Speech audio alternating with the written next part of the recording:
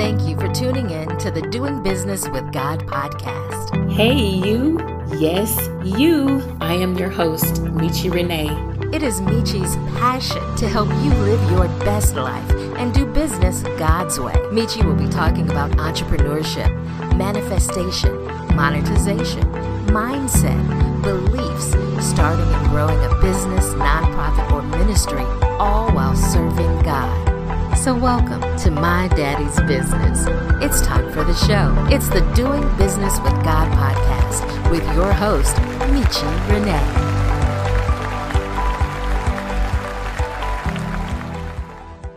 Hello, tribe. Welcome back to another episode of the Doing Business with God podcast, dedicated to helping you do business God's way. In this episode, I will be talking with Derek Smokin' Jones. He owns the Derek Smokin' Jones Touring Chicago music DJ and producer, 35 years in the house and dance music industry, CEO of Power Mix Group One Records and Entertainment, creator of the Music Alliance Festival, the largest South Suburban Music Festival in Chicago, and he has a host of musical credits, which I'm going to link those in the show notes, as well as where to find him on social media and online for his music. So Derek, welcome to the podcast. Thank you. Thank you. Great to be here. Absolutely. So let's just jump right in. So first thing I want to know is tell me how you got started in the music industry. Well, I started out as a dancer in grade school. Then I just kind of fell in love with, the whole music thing. And I started, working in my uncle's lounge, and I wasn't supposed to. He would sneak me in, and I was kind of like the human jukebox, and I would play music in his back room, and everybody thought of jukebox, and they didn't know it was some kid back there playing 45s. And then from that point, I got introduced to house music through a friend of mine named Jeffrey Green that told me about WBMX radio, and he says, "Hey, you're listening to the mixes." And I'm like, "What is that?" He's like, "You don't know what the mixes are?" And I was like, "No." And so when I tuned in, I fell in love with the sound, the culture, and that was in the early 80s. I want to say that was around about 83, 84. And I put my first record out in 1985. Yeah. Oh, wow. So tell us about the record. Like, what was that about and how did that go? Because I personally come from an area where house music is not popular. I grew up in the South, so you're talking about a different whole kind of genre of music. So let's just start there first before you talk about that album. What is house music, first of all, and how did you fall in love with that versus other music genres? Well, house music was actually created on an accident, and that's a whole nother story. It was not a thing where it was thought about and we said, okay, yeah, we're going to call it house music. It was a thing where a bunch of young kids at the time that were in their teens going to parties and events that were primarily at that time in the gay clubs and the gay communities,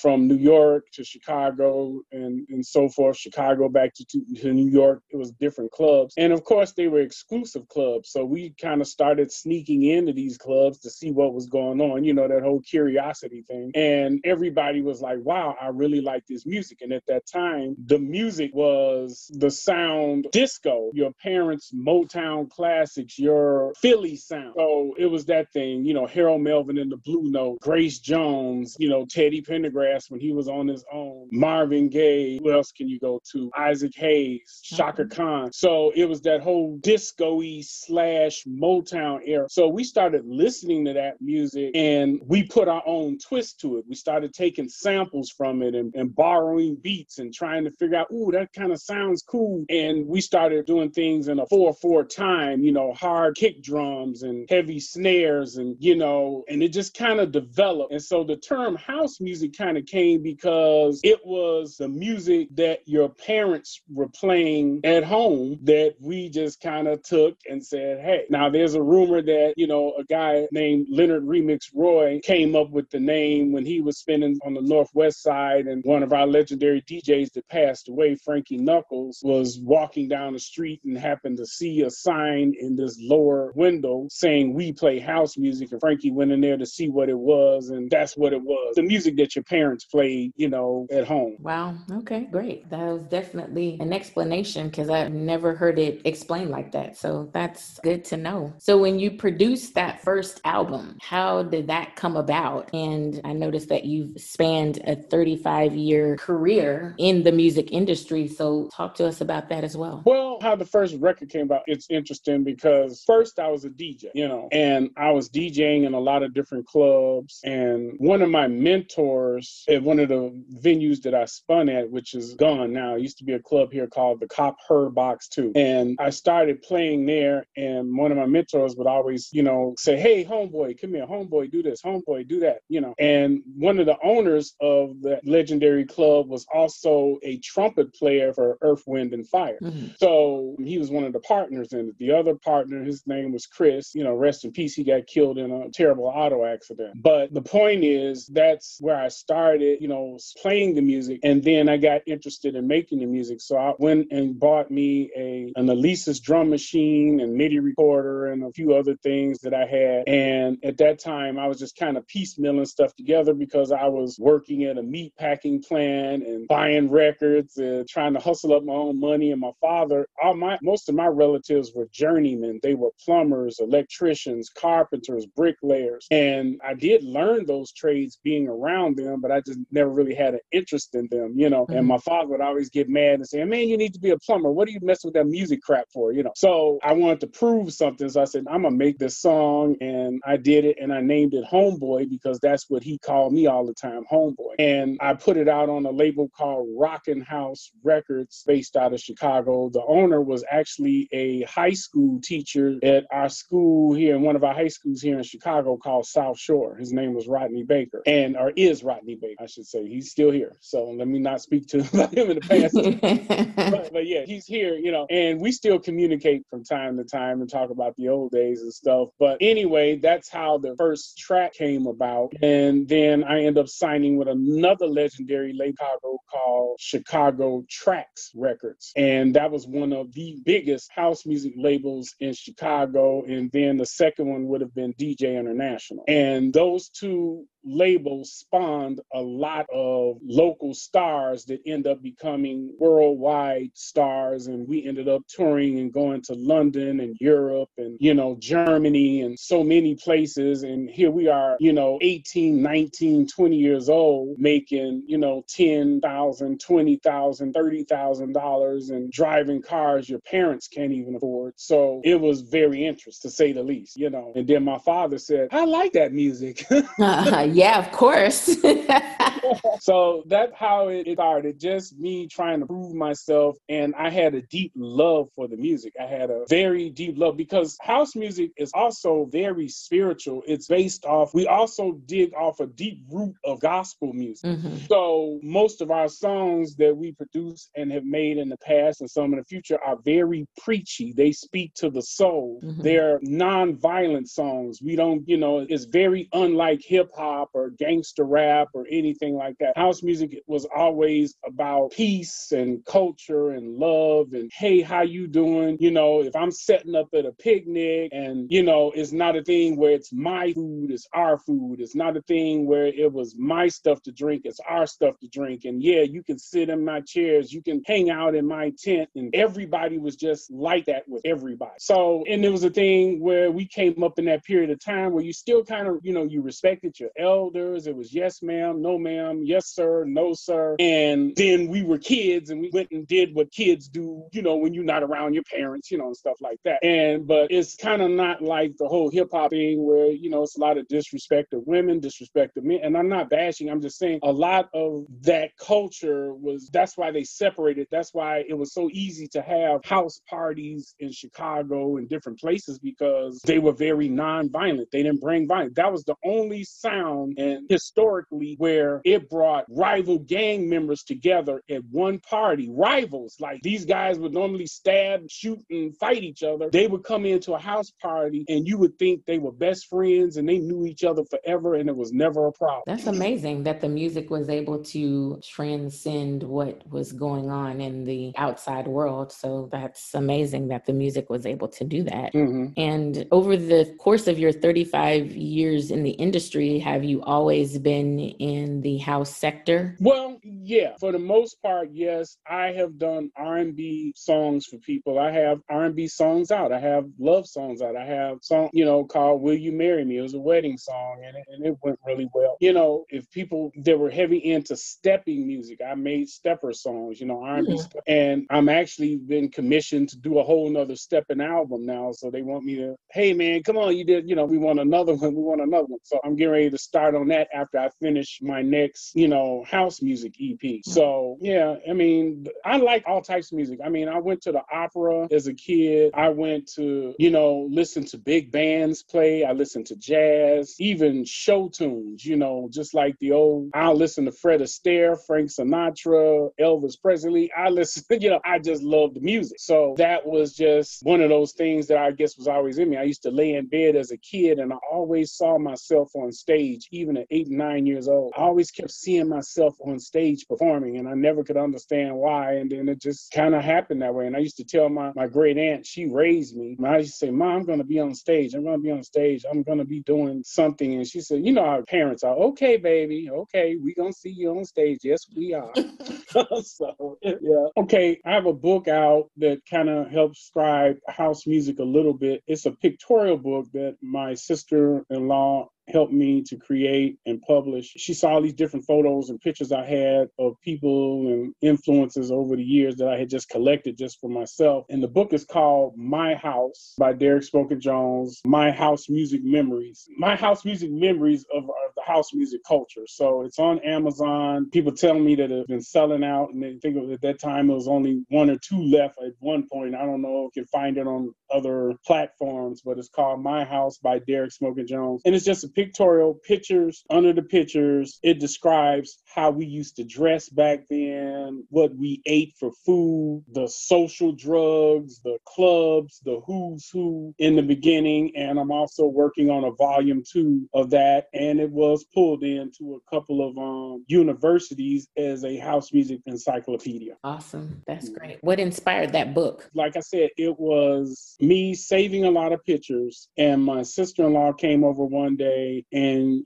she's a huge house person and she's much older than me. So she's in her, her late 60s, but she loves house music. Okay. She looked and she's like, oh, wow, I remember this and I remember that. And this looks awesome. And where did you, and I had pictures of posters, flyers, the equipment that we used to make beats and the keyboards we used and the clothes we dressed in. If you remember Izod, Polo, Giorgio Armani. I mean, these were all things that we wore, Coach belts and you had your preppies. Then at any rate, that's how the book got started. She saw those photos. She said, you need to put that in a book. And I'm looking at her like, yeah, right. Why would I put this in a book? I said, I'm just going to save them to a hard drive and, I'll look at them every now and then or share them with the kids. She says, no, you need to put that in a book. And next thing I know, she sent me this format, how to do it and how to input photos and how to put all the captioning in. And the rest is history. The book was out. And again, it was another one of those spiritual connections because we were out at an outdoor picnic. They were some of the books for me at picnic and people were buying them. And I remember 2 young ladies grabbed a book and started flipping through it and reading it. And again, I saw her starting to cry and I'm like, okay, did I put something in there wrong or say something about her mom or what? It was one of those things. And she was just crying. And I said, is everything okay, honey? And she was like, oh my God. She said, this brings back so many memories. She said, this book feels so good. And she hugged it like it was a person. Mm-hmm. You really have to experience the culture, especially back then in the 80s versus how it is now. But overall, the culture hasn't changed all that much, but to really listen to the music and embrace it and get a feel for it. And you could also go to Derek Smokin Jones on Mixcloud and just listen to the mixes. I also do another show on there called The Get Down. That's when I introduce new music music, and you'll get to hear me swear and all that good stuff. So, but I mean, anyway, you can skip past those shows if you want, but just listen to the R&B music, listen to the R&B mixes, listen to the soulful house mixes, listen to the tribal house mixes. I did one for ladies only, and it's just that whole vibe. So that's why the book meant a lot to people, because it brought back so many memories, and they saw themselves eating that pickle and peppermint. They saw themselves eating those Nihilators and the candy necklaces that we used to have and eat. And they saw themselves in the eyes, and they saw themselves penny loafers, and they're like, oh, I remember this. There's the 501 jeans, and there's the straight legs, So yeah, that's what the book is about. Gotcha. Pulled you up on YouTube, and so which one of these albums is your favorite one? There's a bunch of them on here. We hope that you are enjoying this episode. If you would like to be a guest, check the show notes for all the details.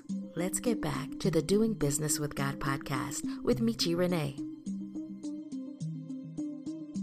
Okay, with one, like, you got to call them out. So I'm being Love the Way. Love the Way You Move Your Body. It made it to YouTube already? It must be fresh. I wiped out all the original YouTube. I went through a stage in my life a few years back where I just got so disgusted with everything. I deleted everything. I deleted the Twitter. I deleted the websites. I deleted Instagram, social media, and I had to end up starting over, and it's a beast when you got to regain those numbers you once had, Mm-hmm. So, but I did it because I was just frustrated with the industry. And I was like, man, I'm going to go do something else. And I deleted everything, now starting over. So now with the distribution company posts all my new releases to YouTube. And I wasn't aware of it until one day I started getting like streaming royalties from YouTube. And I'm like, why? What is that? And then I looked and I'm like, oh, so as they keep putting them out, and they line them up. So I guess my favorite one on there is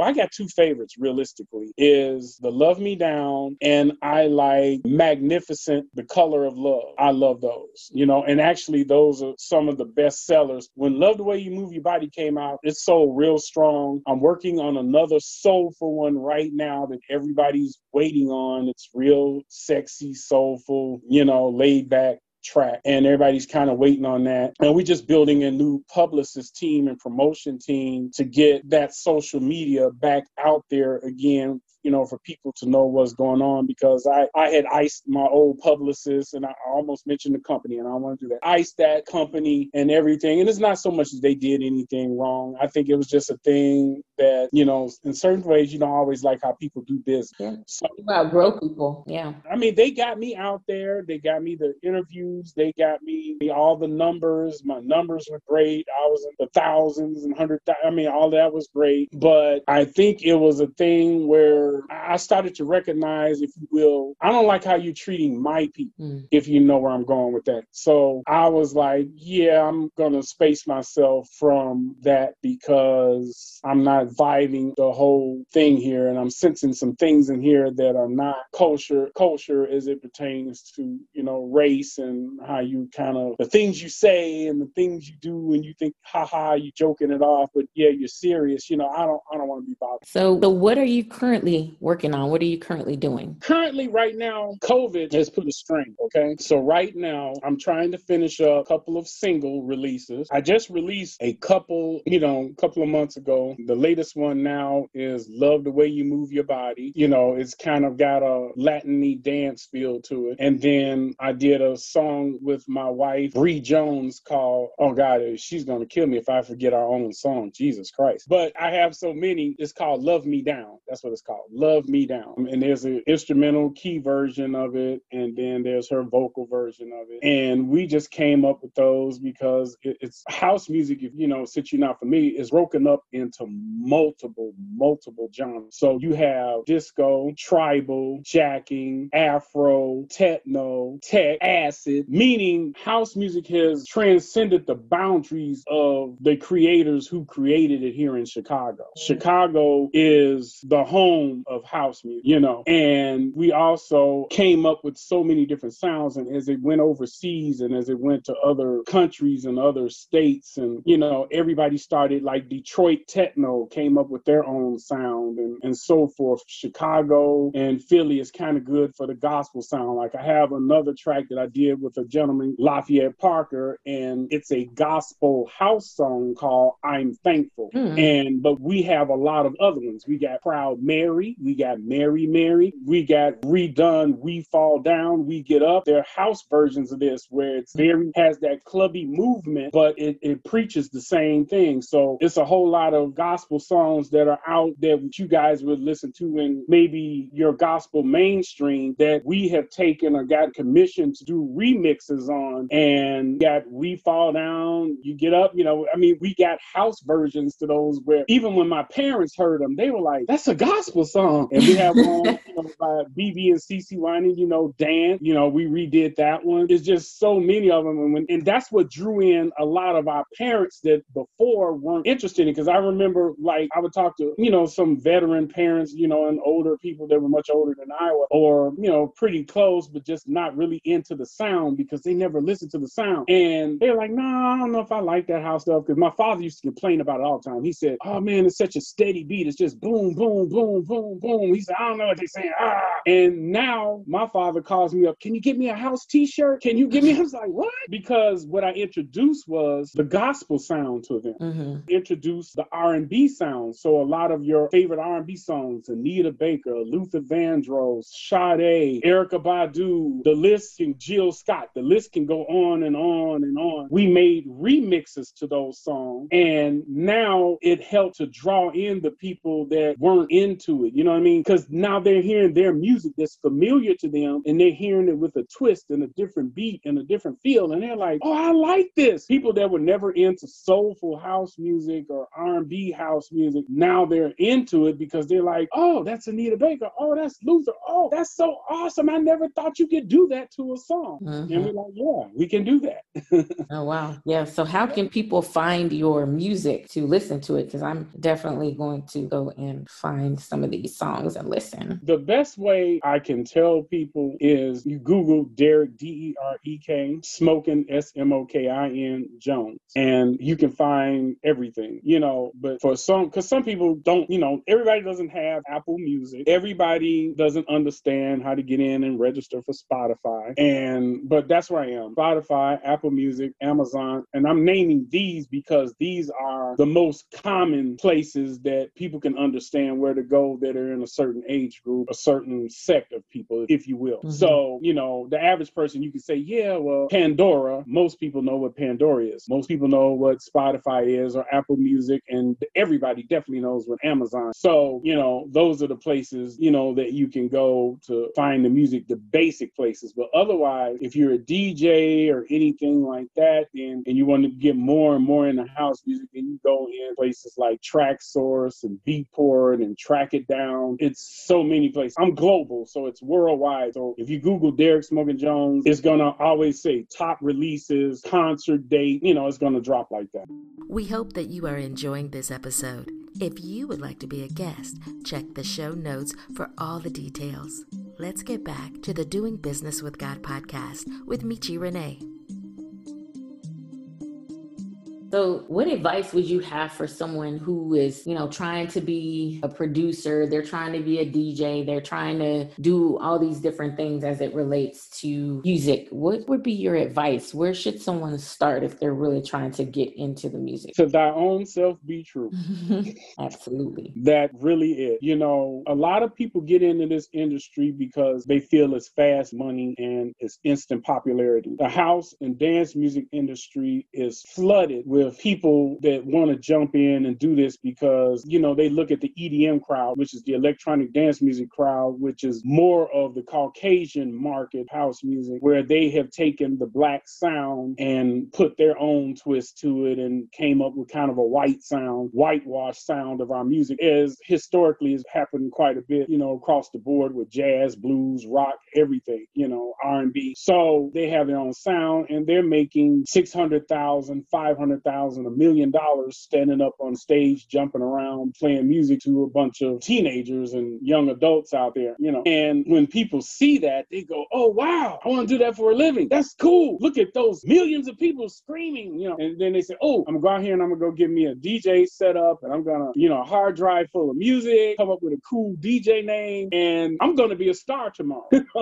Yeah, unfortunately, it doesn't work that way. I tell my audience all the time that you can't skip the process. You have to do the work. There is no, you wake up today and you start a business and tomorrow you an instant success. That don't work at all. That is not how things happen. It does not. I would say real advice, be true to thyself. And what I mean by that is if you really love the music, then play the music for the love of it, and then people will recognize your love in the music, then start to follow you, and listen to you because, again, house music is very spiritual. It's very played sets. And I've watched people just stand on the dance floor and start crying or laying on the speaker. And then they will come to me at the end of the gig or whatever. And I remember this one really well. A young lady came to me a few years back dancing and I kept noticing she was crying, and then a few of her friends were crying and they were screaming and cheering. And I was like, oh, I'm thinking, hey, they really having a good time. So I get ready to leave,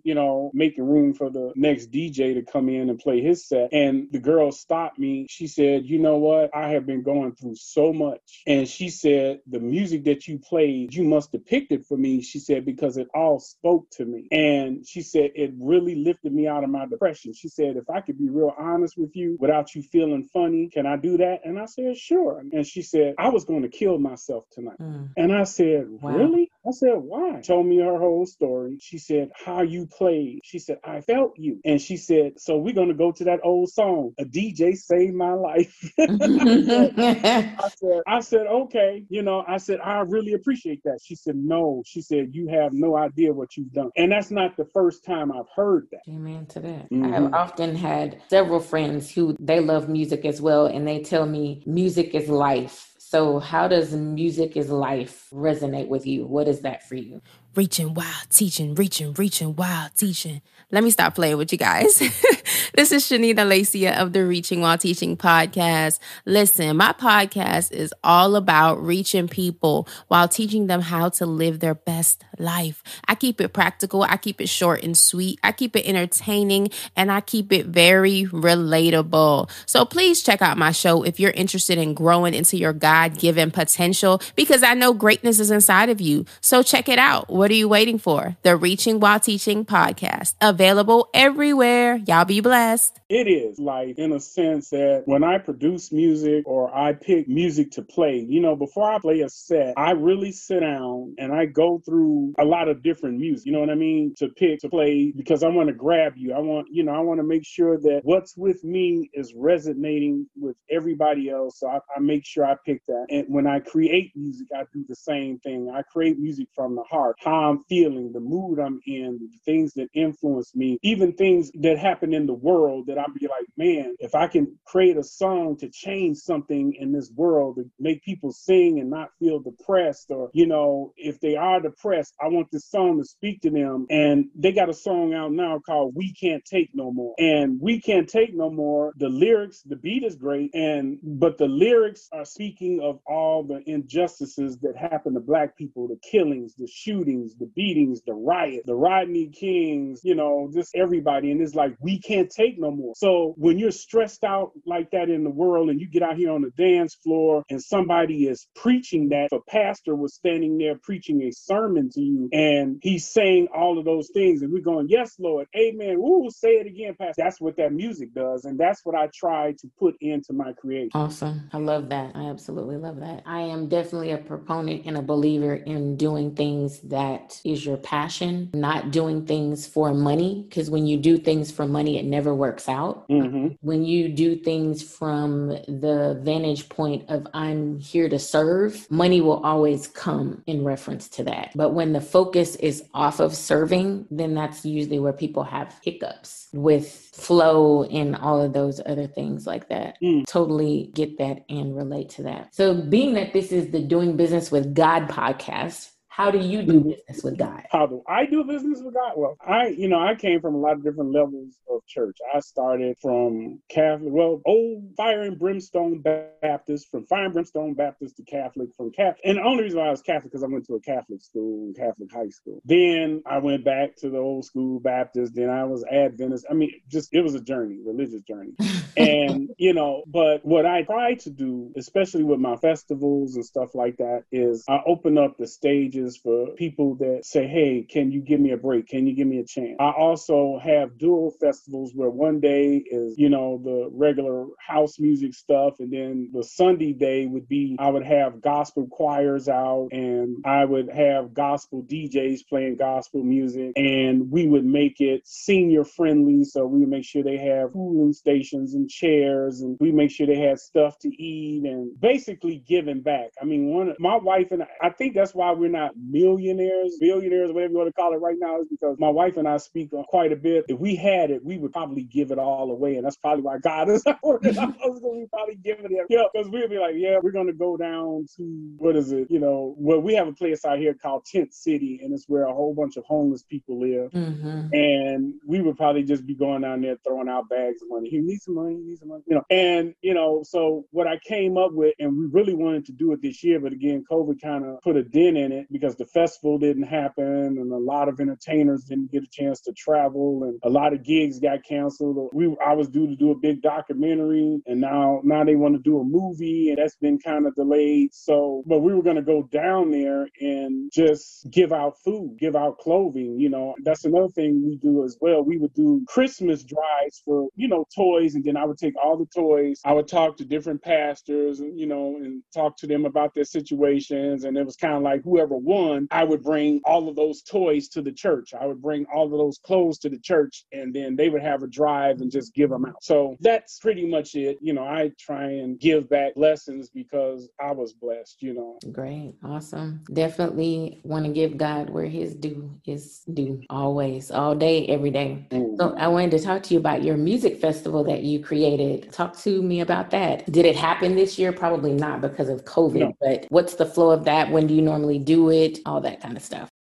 Well, my wife always is very proud of that because she recognized something in it that maybe I didn't. I've always been a person, even growing up as a kid, if I wanted to do something and I liked it, I just up and did it, And the festival was started with, it was just a thought. I was just laying in bed and I rolled over one day and I said, I'm going to start a music festival. And everybody's like, oh, yeah, okay, sure. That's a big undertaking. And in their mind, I'm sure this is going to be 5 years down the line, 6 years down the line. No, I got it going that first year I said it. I just jumped up. I said, no, I'm going to do it. And I'm going to have this kind of stage. I'm going to have this kind of lighting. I'm going to have this kind of open area. I'm going to charge. And people are like, yeah, Derek, I don't think that's going to happen because, how are you going to do that? You got to have, as the kids say, you've got to have this many monies. And, I was like, yeah, okay.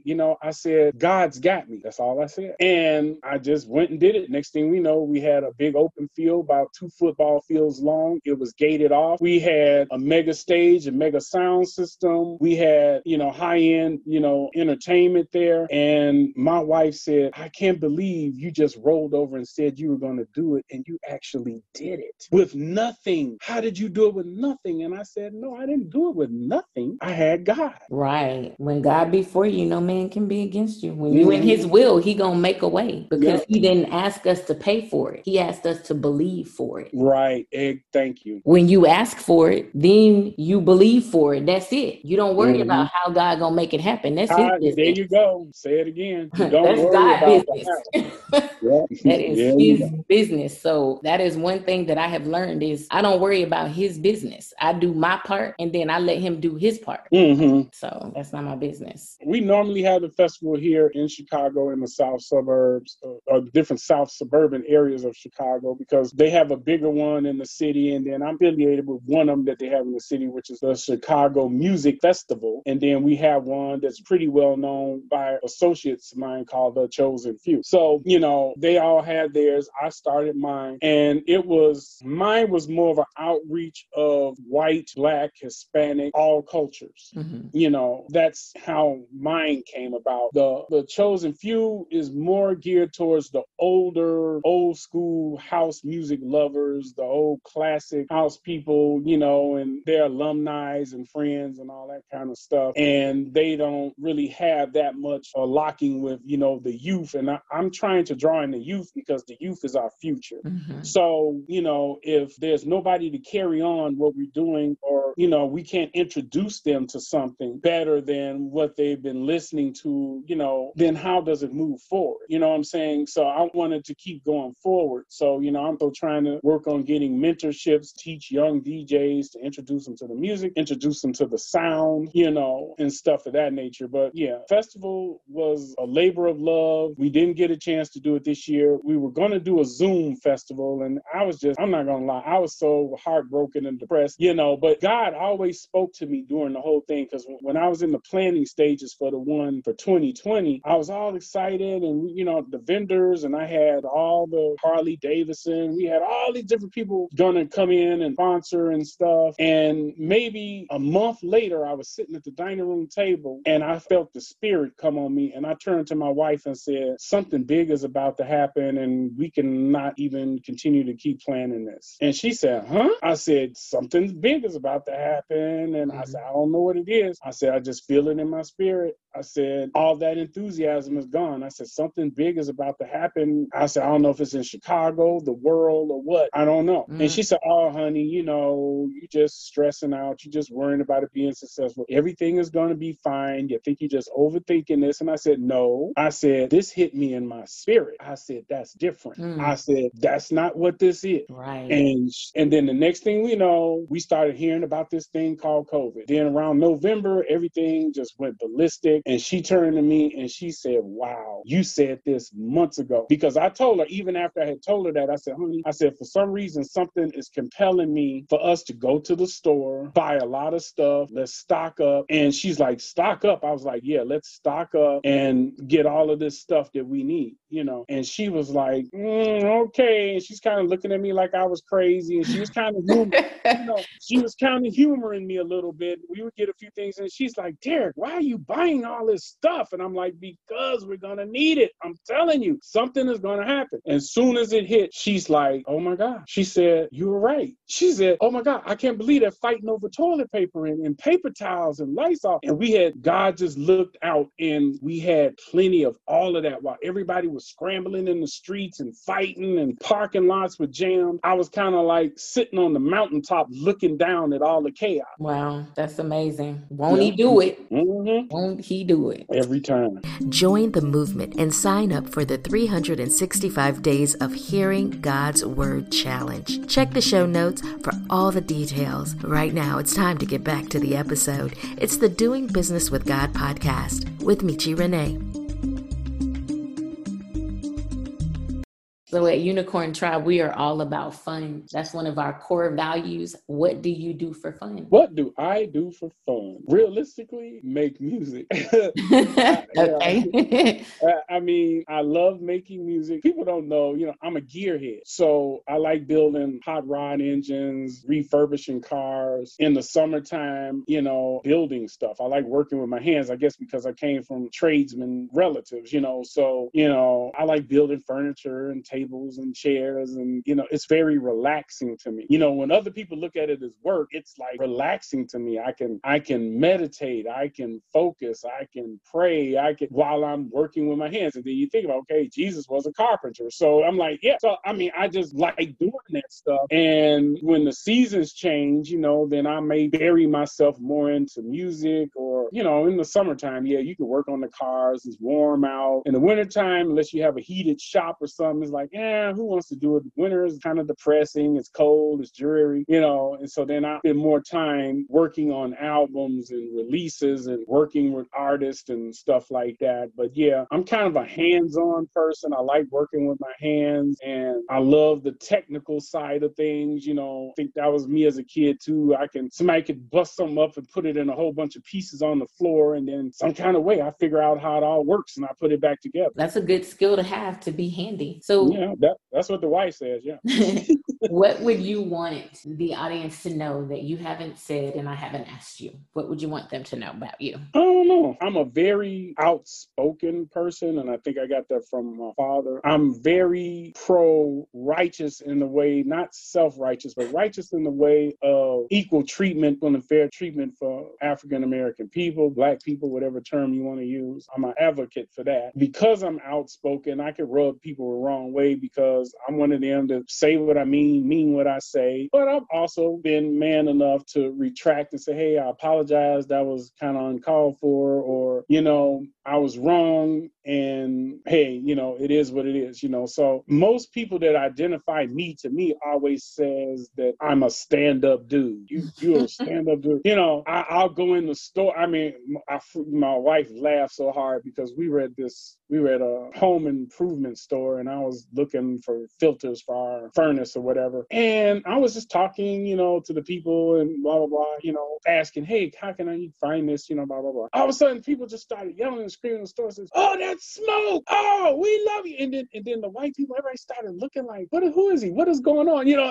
and people running up, oh, man, we love your show. We love talking to you. Oh, man, you speak the truth, man. And we love that and blah, blah, blah. You're a stand-up dude, man. Oh, my God, man. Man, keep doing what you're doing, man. We love you, bro, man. Yeah, blah, blah, blah, blah. You know, and me and my wife looked at each other. We started looking at the white people in the store and stuff. Like, okay. And the guy's like, well, here's your filter. I was like, yeah, thank you. I was embarrassed. I was so embarrassed, you know. And my wife's like, well, why would you be embarrassed? I said, because one of the things, and I'll bring this up, and then I guess you can ask the next question, is when I was coming up as a child, my father and my parents, you know, my grandma and all them, they told me, they said, well, Derek, always let your work speak for itself. Absolutely. Now, wait a minute. I said, yes, ma'am, you're right. And through the early parts of my career, that was the dumbest thing I could have did. And I didn't know it until years later. Is because when you're in show business is very cutthroat. It's very cutthroat, and it's definitely survival of the fittest and the most creative. And I was told by one of my mentors back then, hey, you need to get out here and beat your own chest, and you need to get out here and let people know that you're existing, and hey, there's nothing wrong with you bragging on you occasionally. And I took that as a hard insult. Like, are you serious? Oh my God, no. What do you mean? That's not right. I mean, come on, you know, I could do great things and people will recognize me for it without me running my mouth about it, you know. And I carried that for years, and I didn't reach the status of a lot of my peers at that time because of that. And I kept saying, what am I doing wrong? And I wasn't the person that hung out at all the parties and drank and smoked. And when my gig was done, I shook hands and I went home. You know, I wasn't the whole after party dude, you know, and things like that. I did my gig and I went home, or I went to my hotel room, or I went wherever I was in the country, you know, and that was that. And I saw that hurt my career in the sense of, yeah, you may not like doing that, but if a tree falls in the forest and there's nobody there to hear it, doesn't make a sound type thing. Right. So sometimes you got to be there to hear it, and sometimes you got to be there to make the sound so people know that you're there. But I think you have to do that with a level of humbleness. And now what I do when I get into those situations, I say, God, give me the words to speak first. Speak for me, because I really don't know what I'm doing. Right. So I trust you, though. So work through me and put out what you want me to say about me or about what I'm doing, because I never want to appear boastful or prideful or anything like that, because I'm humbling myself to you. So I want people to see that side of me. I totally get that. I totally get that. At Travel Genie, we make your travel dreams come true. We customize your trip. We create itineraries, book airfare, hotels, cars, and event tickets. We don't just book travel. We create experiences. Travel Genie has 4 trips planned for 2021. San Francisco, Essence, Toronto, and Bali. A $100 deposit gets you started. Use the link below for more information. Find us on Instagram and Facebook at Travel Genie 2017 and online at travelgenie.com. So how can people find you? How can people work with you? They are interested in connecting with you on social media and all of that. They can reach out to my manager, Candy Hardy, and she can get that going. You can also find me on, her as well on Facebook. You can find me on Facebook. My email I can give if people want that. It's very easy. It's smokingIncDJ@gmail.com. Smoking Inc, SMOKINC@gmail.com. You can reach me that way. You can Google me and it'll take you to there's so many different sites that has my information on it, my booking information, websites. It's so much out there that, I'm a social media train, and it's just car after car after car after car. And for me to sit up here and run them all down, I get it. The easiest way is hit me up on that email, Derek, DEREK Jones on Facebook. That's, that page was actually started for me to have a private page just for me and my family. And I had got away from all the pages that had the 5,000s and all that, because I was like, man, and then everybody found me. So it's probably back up to almost half now, about 2,500, when it was only supposed to be 50 to 75 people. Me and my wife laugh about that now. So I said, I'm gonna start another page. I'm gonna start it under alias name. So then it'll just be me. It'll just be me. Because really, I just wanted a page just for me, my wife, my kids, my parents, and we could share photos. Oh, look at that pie. Look at that cake. My grandmother could show her ingrown toenail or something. Whatever. That's how you can find me. Just Google Derek Smoking Jones and you will find me, because mostly all of my social media is either going to have a connection for you to contact Crystal, or it's going to have a website link, or it's going to have a phone number or an email, or all the above, every one of them. Got it. So in closing, what is your mantra? What do you stand for? I guess the old saying is you got to stand up for something or you'll fall for everything else. So but like I said, what I stand for is just love, love, peace, harmony, joy, being helpful, being able to give advice, I stand for so many things, to the point that's how they used to start giving me the Superman logo, because they said, man, you're always fighting for the underdog, or you're always trying to help this person or do that, to the point of my detriment sometimes, where, I'll focus so hard on other people that I forget that I need a break. I forget that I need to recharge my batteries. And, and if it wasn't for my manager or my wife and stuff like that, say, hey, slow down, breathe, you can't save the world, right. And I always wish that I could. And I had to remind myself that's not my job. Right. And I'll take on so many things trying to be helpful. And then I consume so many people's problems and depressions to the point they become my own and start to get me down in the dumps, So I guess I stand for many things. I stand for righteousness. I stand for fairness. I'm a believer in the Most High God.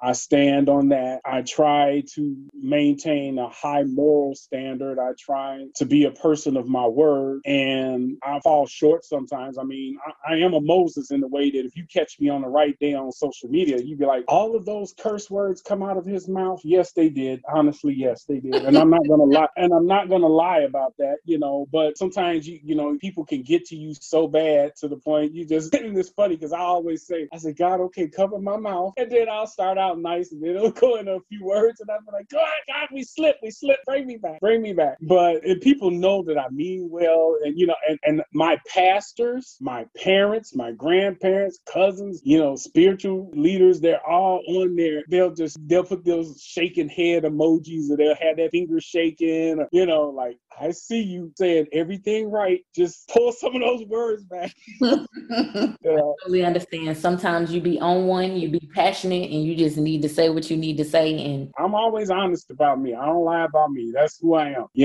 I don't do it to be, belligerent or hurtful. It's just, you be like, you stupid.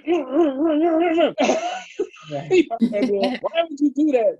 And then I have to exhale and say, okay, so then I have to say, okay, I said 6 curse words, that paragraph. So maybe in the next few paragraphs of me talking, I'm going to maybe only say 1, but it is. So don't be surprised if somebody goes on my social media and they, oh my God, he's going off. Yes, I am. Yes, I am. Yes, I am. Well, thank you so much for your time today. It's been amazing speaking with you, hearing about your story, hearing about your journey. Tribe, I pray you've enjoyed this episode of the Doing Business with God podcast. Help us grow by subscribing on whatever platform you have listened to us on. Share this episode and pass this on to others. Give us a review and let us know what you think. I will see you in the next episode of the Doing Business with God podcast. Bye. Thank you so much for tuning in to the Doing Business with God podcast.